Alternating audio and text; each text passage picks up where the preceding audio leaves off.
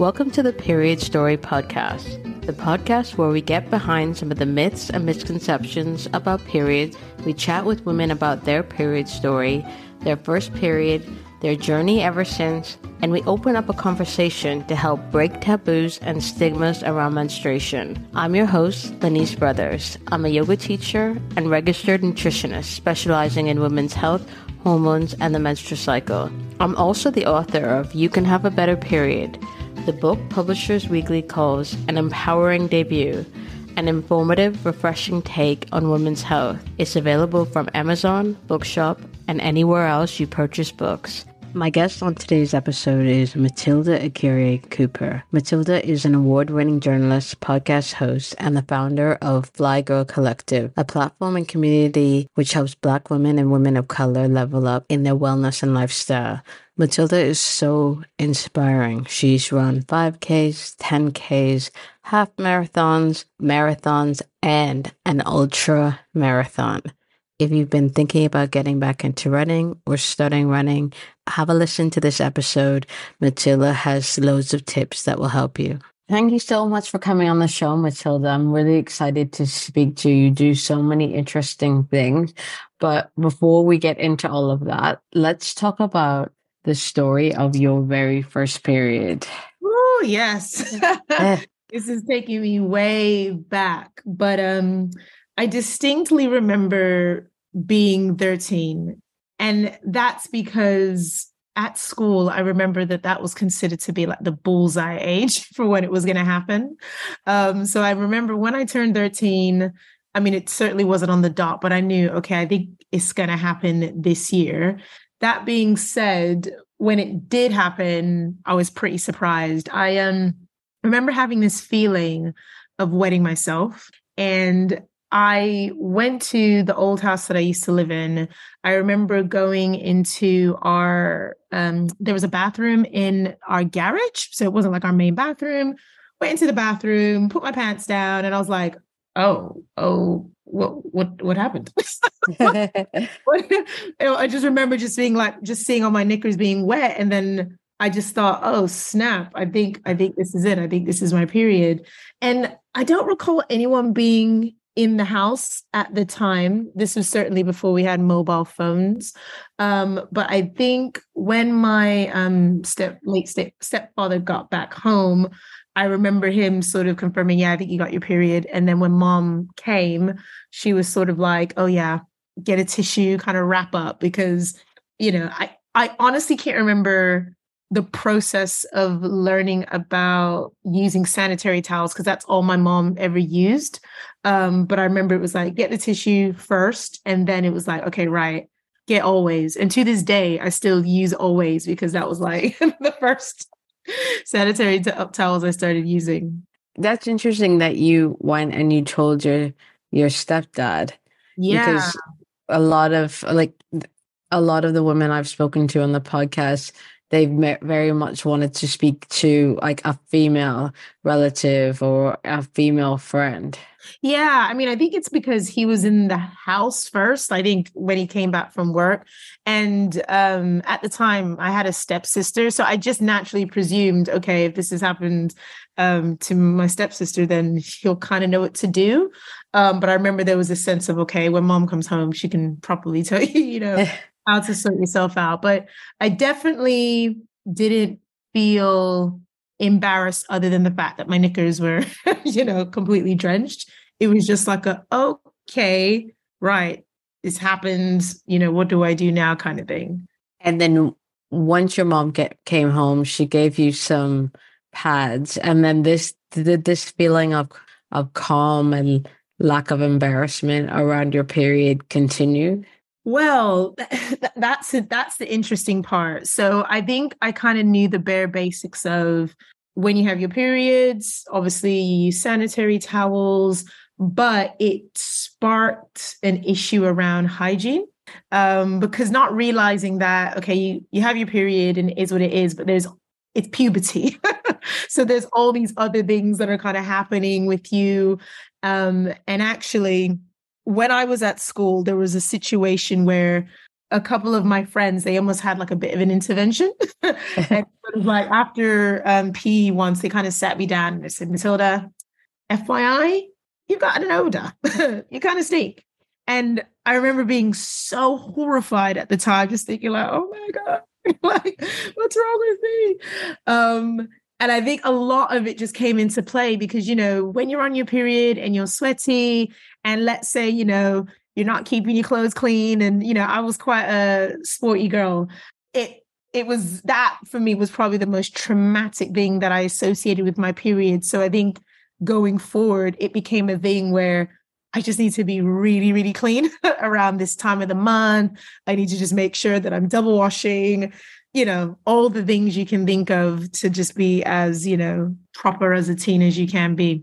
Right. So apart from, you know, putting a focus on hygiene, like actual hygiene in Yeah. like the real sense of it, what was your experience of your period like during your teenage years? Horrible.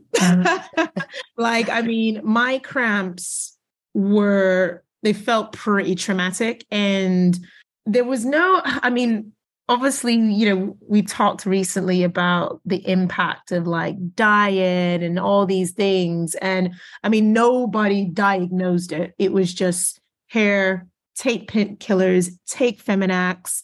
And actually, it got to the point where the painkillers weren't even working. So I think I started off on like paracetamol. And then I discovered Feminax when I went to uni around my uni age. And that was just sort of my go-to. I mean, I was completely wiped out, water bottle, Feminax, sitting in a tub of hot water, praying to God that this, you know, let this pass. And it was always for a day, but it was just terrible. So it got to the point that whenever I knew my period was coming, I would literally just brace myself because I knew it would just be 24 hours of pain. And is it still like that? No, that's the shocking thing about it. It's like, I can't remember the last time I've had cramps. And the only thing I can guess is because my lifestyle has changed. So like when I was much younger, loved sweets, loved sugar, loved all the things. But I think once I got into running, better part of a decade now, again, I can't say I monitored it and suddenly it was like a switch whereby the pain went, but it just became a thing where it's like, oh gosh, I don't need Feminax anymore. I'm eating a lot healthier. I'm looking after myself. And it just meant period comes. It's like, meh, nothing. I know, shocking. Wow. So it literally just unknowingly through running started changing the way you ate. And then you start, okay, that's so interesting. Yeah, and it was just a weaning process because, like I said, I became so accustomed to using painkillers. But as I was going on like my own fitness and wellness journey, I was thinking about holistic health as well. So I wanted to move away from using medication generally. So I don't know if it just was one of those things where there was a period where I just thought, Matilda, you need to firm this. And then it became a thing where I don't actually need it anymore. But for the most part, I actually just tend to avoid medication now. So if I have like any situations, I tend to just keep it 100% holistic and natural where possible. Right. So you mentioned that you were on your own kind of wellness journey. Can you talk about what triggered that? Yeah. So I moved to London as a teenager when I was 18. And I can't say I was so body conscious to the point that I was like, right, I need to be healthy, but it felt like gym culture was the thing to do. And so I remember, especially when you're a student, there's always like offers and it's like, go to Fitness First for like 10 quid or something. And I remember just going to Fitness First, absolutely just loving it, loving spin, loving step class. Those are the things that were big at the time, sort of late 90s. But once I got into running, and I got into it in two ways. Firstly, I had some friends who were really into running, and we signed up to do one of the Nike races. Nike used to do a lot of races in sort of like the early noughties, mid noughties. But then I discovered Rundum Crew in 2011, and just getting into this habit of long distance running, suddenly getting stronger, getting fit. You want to do all the things. So you don't just get fit, start wearing great clothes, and then trash the diet. It's like, actually, what would happen if I started drinking smoothies and living this whole lifestyle? So I think that's kind of where the wellness journey began, that suddenly I noticed, okay, physically I'm changing. I'm feeling good through running. I started writing in my work. I was working at Time Out at the time. I started writing a lot about fitness. And so it just became like every part of my life, just thinking about how to be well, how to eat well, drink well.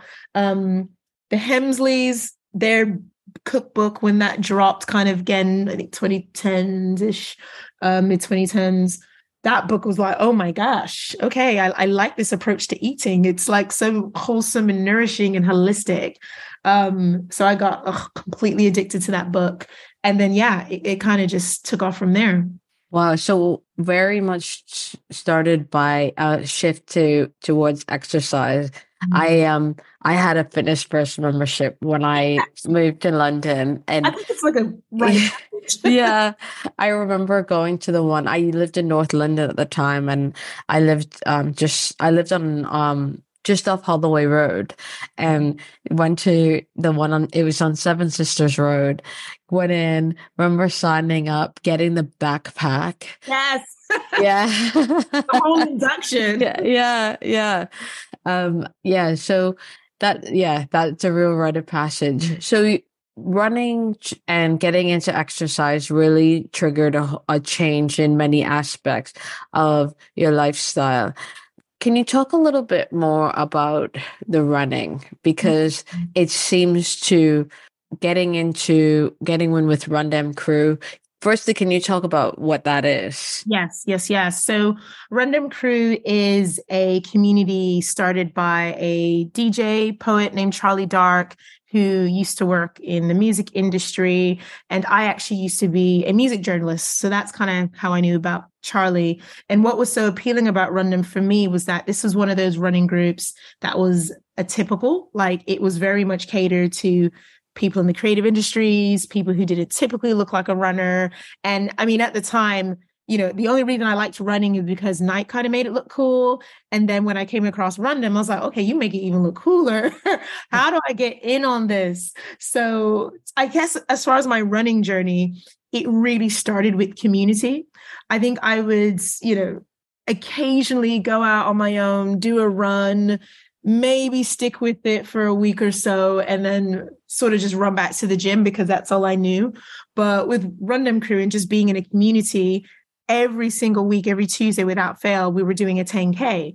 And so just having that accountability and that consistency meant that I suddenly became a lot more comfortable with running, because my first run was horrific. It was like, what do you mean we're running 6 miles today? What are you talking about?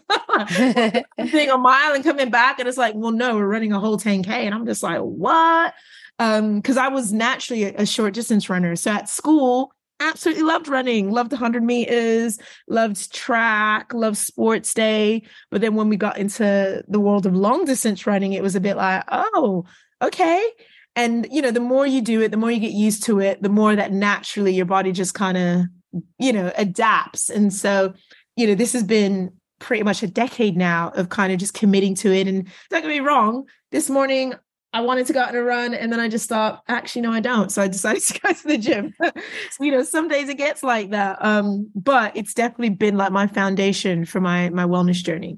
So talk a little bit about that kind of mindset of getting into long distance running, because I think what I've realized as I've gotten older is that it's really, there's been a mindset shift that's happened where I can do the mental work that propels me further. Whereas when I was younger, I used to run a lot when I was younger. I was a real treadmill queen. Mm-hmm. And there was always be these mental hurdles where I would just kind of start to get in my own way. Mm-hmm. And I think maybe for someone listening who's thinking, okay, yeah, it's spring. What a great time to get into running. But I'm a bit nervous, especially at the idea of running, longer distances. What would you say to that person? Yeah, I mean, it sounds a bit cliche, but it literally is just taking one step at a time. I think what's been quite encouraging for me is over the years, I've realized it's actually not about how long you run. It's just about moving. I mean, during the pandemic, I started a challenge with my community Flygo collective where it was called Jam, Just a Mile. And so it would literally be about going out for just a mile. And, you know, depending on your pace, you can finish your mile in like 15 minutes. Done, go home, enjoy, have a smoothie, you know. So I think it's about just kind of taking it easy and taking it one step at a time. And if you discover that you like it, then it's like, okay, let's try to make that distance a little bit longer. The other thing I say to people is do not worry about pace. People automatically associate running with speed. And actually, that's where it can be quite stressful and actually quite unenjoyable. But if you're kind of just going out for a leisurely run with some music, banging joints, or even just going to like a brand new neighborhood and you're just going on a bit of an exploration, then actually running can be quite enjoyable. Like people laugh when I say that I actually go on like, I think the term is runcation, run holidays.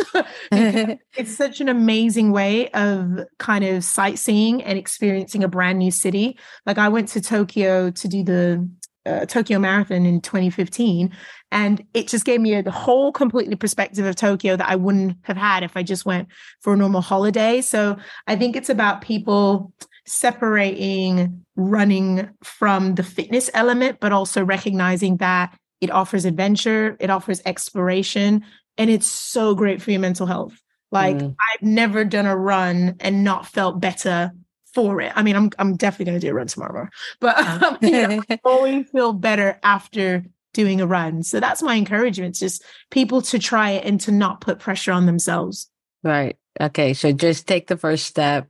Don't worry what you look like. Don't worry about your pace. You could literally run in like a pair of ratty sneakers and some jogging bottoms and like. Exactly that. I mean, one thing I would recommend is once people want to take running a bit more seriously, it's always worth getting what's called a gait analysis, where a professional can actually assess how you run and get the right trainers for you. So it just means that you have a much more comfortable experience. And then for us girlies, a good sports bra, you know, just having something that can just hold you in, support you, that bounce. Nobody wants it, especially when you're going for a run. And, you know, I know women who, you know, are bigger sizes who, because of the right sports bra, they absolutely love running. Yeah, that can be a real barrier. I remember when after I gave birth and I was breastfeeding, I thought, okay, let me try to get back into running. And I had to, you know, breastfeeding, you know, made the girls bigger. And I had to wear 2 sports bras to feel comfortable. Yeah.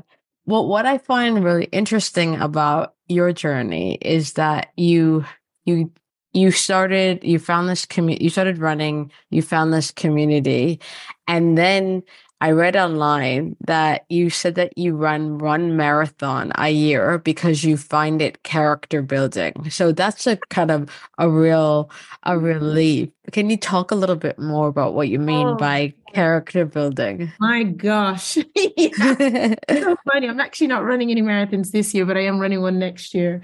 It is incredibly character building because there's absolutely nothing like it, in the sense that, you know, you start running for a while, there's actually some runs that you can blag. Like you can run a 5K, and if you've had the minimal training, you'll finish that 5K, you'll be absolutely fine. You can run a 10K, same story. You can run a half. I would suggest you train for it, but you can get away with it. You have to train for a marathon. And the process of training for a marathon says and tells you so much about yourself, because it is challenging. It's hard. There are going to be tough moments, but those tough moments help to build resilience and character. And it makes you recognize that even when the going gets tough in life, that you can still push through. And so it's character building in the sense that, you know, as we've experienced, you never know what's around the corner, you know, a pandemic, you know, bad news, work situation. But if you can still kind of maintain a real strong sense of character and resilience, you can definitely push through. So I think, you know, I like to do those marathons just to remind myself that, okay, Matilda, You're a lot stronger than you think. It's going to be tough, but you're also tougher. And it becomes a bit of a touch point. So when things, whether it's, in life and work, things are really hard. It's like, Matilda, but you've run 26.2 miles. If you can run 26.2 miles, you can certainly get through this. So, it becomes just a bit of encouragement for me. That's so interesting because I've done a half marathon. I've never done a full marathon, but sometimes I do. That's one of the things that I come back to in my mind. I have about 5 touch points that, when things get tough, I think, okay, but you got through that. Yes. And that the half marathon is one of them. It's because I train, but I don't think I train properly. Okay. And I was running regularly. As in, are you following the training plan? I kind of made up my own training plan. I was running regularly and I was doing long distances, but it was hillier than I thought it was going to be. And I just got the last kilometer, I was crying while I was running because of the emotional side of it. I was just so tired and just running, crying. And it's just a mess. But that's one of my kind of resilience touch points is, you do that, you can definitely get through this. Exactly. And also the thing about marathon training that I appreciate is if you train for it, regardless of what time you train for it, you will get through it. If you don't train for it, and that is a bit of a metaphor for life, that if you don't prepare, if you don't do all the right things, if you don't look after yourself, it's going to be hard. Like last year, me and another member from Fly Girl, we got a very last minute place for London Marathon. And because we'd done a marathon early in the year, we did Paris, which we did train for. We were like, oh, London, sure, we can train in 7 weeks. That day came, and by the time we got to the half marathon mark, we were like, girl, okay, this is why you train 12 to 16 weeks for a marathon, because you just can't blag it. It will tell you about yourself, but like, how much water did you drink? Were you prepared for this? Did you miss any long runs? So it's just a nice way of kind of keeping you in check. But, I've got a lovely team of women who are doing the marathon in 2022. And, they've put the work in. And so, they're going to reap the benefits of that. And I think there's something about you really get to reap what you sow. Yeah. Yeah. Or reap what you sow. Yeah. Yeah. Reap what you sow. Definitely. Physically and mentally. Yes.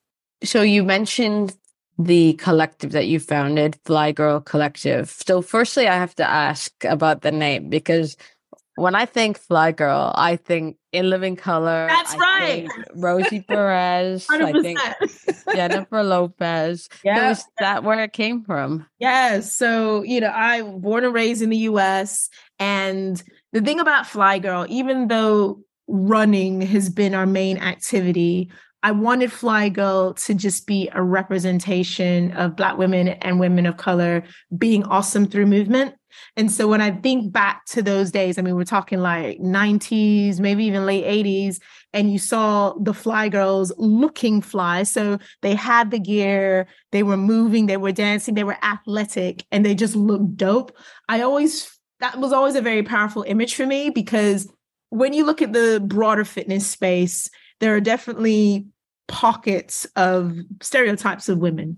So you'll get sort of the yoga girl, usually not Black, very slim.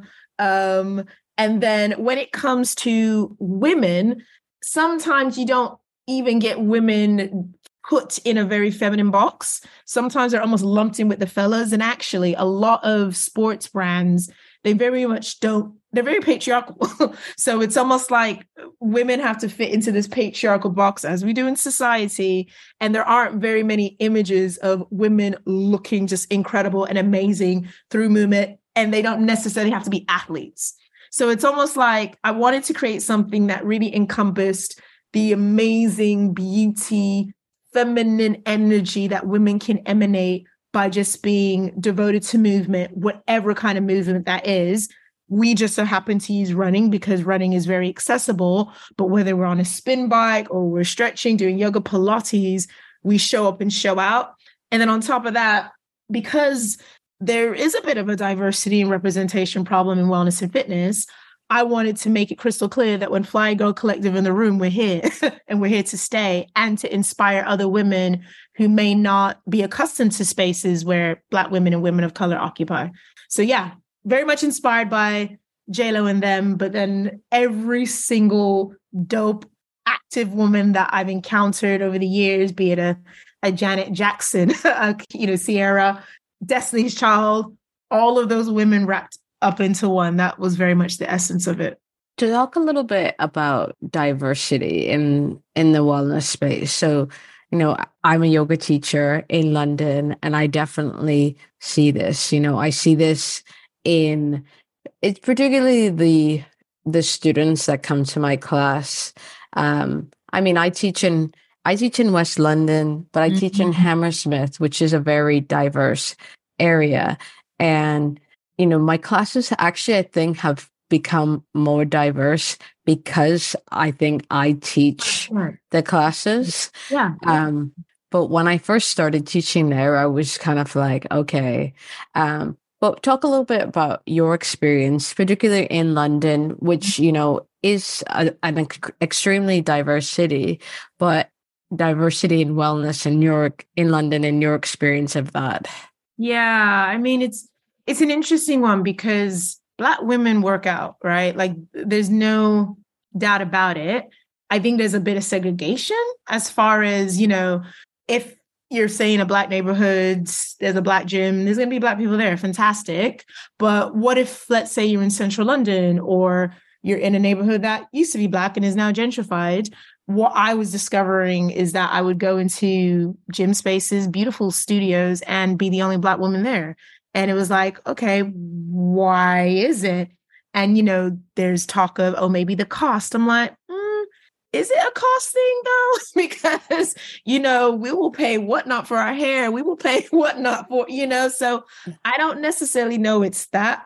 I think a lot of it is to do with representation. I think, it's the saying is true that sometimes you can't be what you can't see. Whereas if you then see it, that's the inspiration that you need to pursue it. So marketing is really important as far as attracting diversity. The way studios are staffed, Black teachers, people of color, if that is a norm in those spaces, then hopefully the membership should reflect that.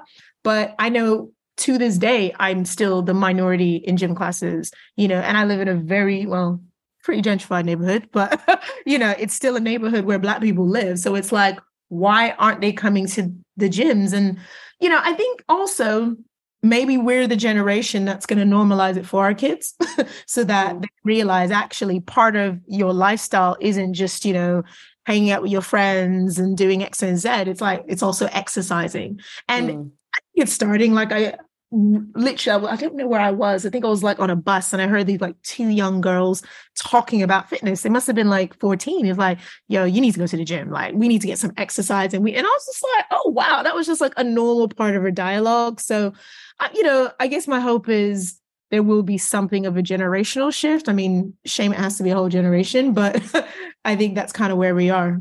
That's really interesting because if we then bring in everything that happened in 2020, that like Black Square Monday or whatever it was, or Friday, and all the commitments to diversity and all the committees that were started, from your perspective, how do things look 3 years on in the wellness space?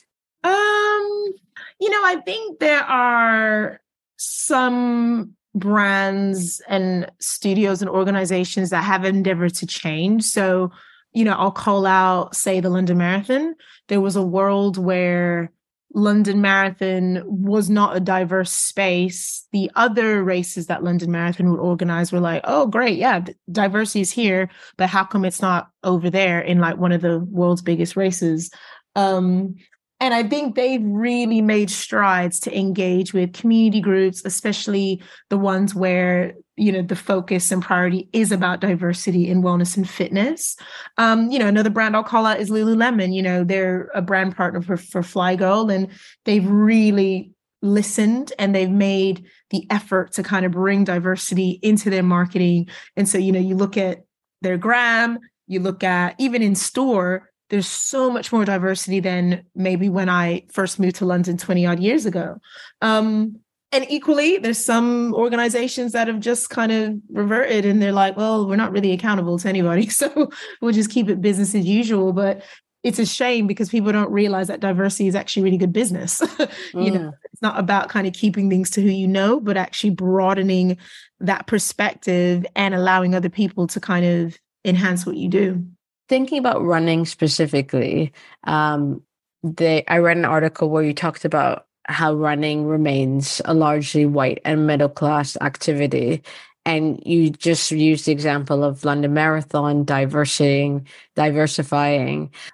It surprises me that running would be such a white and middle class activity when all you need is a pair of trainers. And something comfortable. But talk a little bit more about that and why that is, and what you see changing in the running space. Yeah, I know. I find it quite bemusing as well. But I think the reality is that when you think about the origin of run culture, it actually starts in the US with brands like Nike. There was actually a book as well that came out. I think one of the first books around how to jog. And it was very much written from a white perspective for a white community. So the actual origin of running as an activity, a hobby, is rooted in whiteness. So I think even though a brand like Nike, for instance, they've obviously been at the forefront of showing a lot more diversity, at the root of it, it's still from a white lens and a white perspective. So I think, unfortunately, the roots and the origin is still played out today. I don't know numbers, don't know data, don't know stats, but I'd be curious to know specifically with running, if they were to look at the demographic of buyers globally, and we're not talking about lifestyle. When I talk about Nike, it's like, who's actually purchasing the running shoes?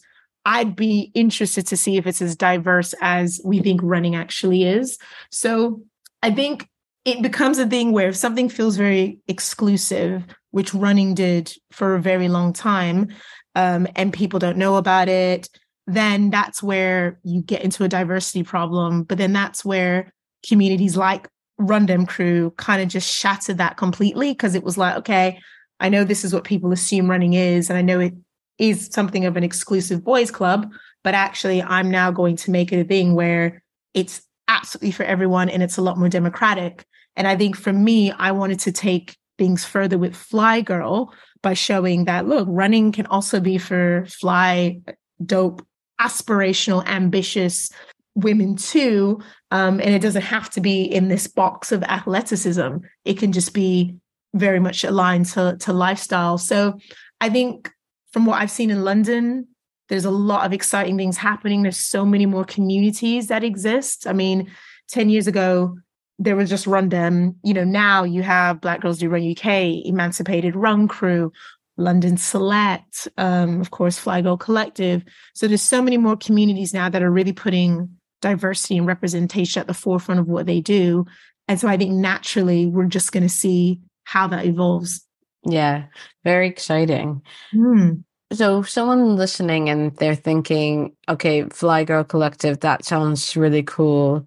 I live in London. I'm a woman of color or a Black woman. I want to get involved. How do they get involved? They just need to sign up to the mailing list. So we have a mailing list, which very much is like the community hub. And it's where I kind of share the events and activities that we're doing. So once they're on the mailing list, they'll kind of find out when we organize runs and events. We do brunches, we do all sorts. And so that's probably the easiest way to plug in. There's also our Instagram, another great way to plug in. And one of the things we've been doing since the beginning of Fly Girl is sort of regular challenges. So at the moment, we're doing like a Fly Girl 30-day challenge, which I think over 60 women have signed up for, which is amazing. And that's just the easiest thing. Like, I think what I'm trying to prove is that access to fitness, wellness, and inspiration should be quite easy. And once you kind of are involved, then where that takes you is completely down to you. Normally once a year, I organize a training season. So I'll get like a group of women, say 8 to 10 women, and we'll all together train for an event. So we've had about 7 seasons where we've trained for half marathons, 10Ks, 5Ks. Next season's going to be a bit of a surprise. I'm going to switch things up a little bit. But yeah, sign up to the mailing list, follow on the gram, and kind of, just see where it takes you. Okay, cool. What would you say to someone who's listening who wants to join Fly Girl or wants to join some other running collective that's close to where they live, but they're a bit nervous, like they don't know anyone, they're scared to go on their own. They like the idea of community, but they're nervous. What would you say to them? I get it. It's tricky, right? Because people have said, bring Fly Girl to Birmingham or Liverpool. And I'm like, I'm one woman. I wish I could, but a couple of things. I think try. I mean, I've rocked up to all types of communities before I even found Rundum Crew and just test it out as you would with anything else. It's kind of like dating, right? You got to be in it to win it. So you kind of try it out, see how it goes, test the chemistry. And if it's not your thing, keep it moving. And the other thing is sometimes, you have to build a table that you want to occupy. And even if that's just getting a couple of friends or one friend and say, hey, girl, let's start this thing. Because as we've talked about, running is that accessible. All you need is like the trainers. You can find training plans. Park Run is, there every Saturday, helping people learn how to run 5Ks. So I think being proactive is key, but also just recognizing that, it is very much a journey and see how you get on. But it's always nervous kind of stepping into a new space. I mean, I remember the first time I stepped to Rundum Crew and I was like, oh my gosh, what is this? But I also say if people, when they come to Fly Girl events, we are a very warm, welcoming, lovely bunch. It is very much the remit of being a part of the collective that we're all encompassing and inclusive in that way. So yeah, definitely just, take a step. Amazing. So you've shared a lot. We've talked about diversity. We've talked about Fly Girl Collective. Of course, we talked about the story of your very first period. What's something that you would like to leave listeners with, if you could leave them with one thought? I would say that it's so important for us to be courageous because like a period, that can be such quite I don't want to use the word agonizing, but an unpredictable time in our lives. Even monthly, we don't know what's going to happen, but it's going to happen. And so, I think there's just something about approaching life with a degree of courage and willingness to tackle whatever life may bring. And that's very much what running has taught me, that actually stepping out, trying new things, before you know it, you end up being so much further along in life than you thought you could ever be. Like when I did my very first run 10 years ago, you couldn't have paid me to run a marathon. I was adamant I would never do it, and now I've run 5 and now I'm going to run more. In total, I've run like over 40 races, and that's not something I planned. Nobody could have told me, oh, Matilda, you're just going to be this serial runner. And so I think there's just something in testing yourself, seeing what you're capable of, and actually just allowing that door to kind of take you to new heights. You just never know what may happen. Amazing. I mean, we didn't even talk about the fact that you've run ultra marathons. Oh Lord, yes. Only one. I did that with my friend Angia. I was like, cool, one and done. Let me just stick to distances I like. Is that 100 kilometers? We did 50K. So 50, okay. Yeah, I was like, there's no way I could do the 100. And it was a great day. It rained. We ate a lot of cake. We walked, we talked, we jammed. It was such a great sisterhood moment. And that said, I think something about running and community, the two things actually work together for an activity that's so kind of solitary. Like if you connect with people in running, it can be such a brilliant experience. Brilliant. Thank you so much for coming on the show. Where can people find you? Where can they find Fly Girl Collective? Yeah, so the website is flygirlcollective.co, but we're also on Instagram at Fly Girl Collective. You can find us at Facebook on Fly Girl Collective and then on Twitter at Fly Girl Co. But if you Google Fly Girl Collective, you'll find us. Great. Thank you so much. No, thank you. For more inspiring conversations, head over to periodstorypod.com, where we have so many more for you to peruse. If you want help with your menstrual or hormone health, email me on hello@eatlovemove.com to set up a free 30-minute hormone health review. If you like today's show, please don't forget to subscribe, rate, and review wherever you get your podcasts. Tag us, come say hi, and send in your requests for who you'd like to see on the show on Instagram and Twitter on @periodstorypod, or email us at hello@periodstorypod.com. I'm Lenise Brothers, and you've been listening to Period Story. Thank you so much for listening.